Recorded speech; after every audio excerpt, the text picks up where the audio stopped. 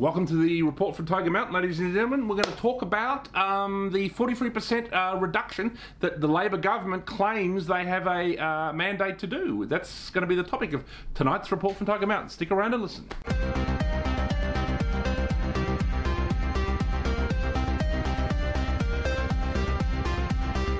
All right, ladies and gentlemen, we're going to talk about the 43% reduction in emissions that the Labor Party would like to bring in. Obviously, the last election we had here in Australia was considered the, I guess, the climate change election. I mean, obviously, there has been a few natural disasters that mainstream media and Labor Party have been blaming on climate change. There were the bushfires before the COVID nonsense started, and then there's been some floods. There was one about a year ago, and there's been one very recently up in Queensland and New South Wales that was pretty devastating.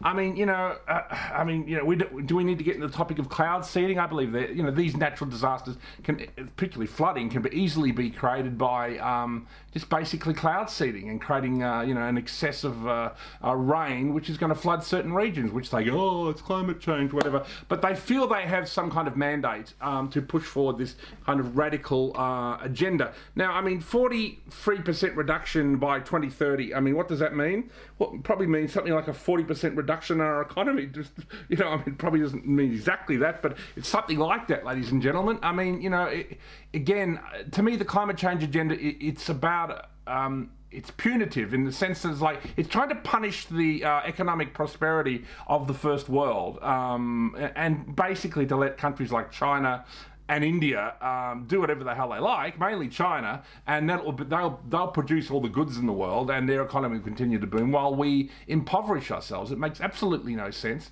As Alan Jones pointed out recently on Q&A, it's like 0.05% or something, or 35% is what is the amount of CO2 in the atmosphere, which is next to nothing anyway, and that human beings only make up to somewhere between 20 and 40% of that, 0.035%, and then Australia makes up for 1.5 of that. So you've only got to do the math. Whatever Australia does is a complete nonsense. And I've said this before in the report that, it boggles the mind, the level of stupidity to think that the Australian government is going to have any effect on the global weather, whatever we do, whether we were to remove every single carbon emission from Australia or we to double them. It would make zero difference. But anyway, this madness, this absolute madness is being pursued.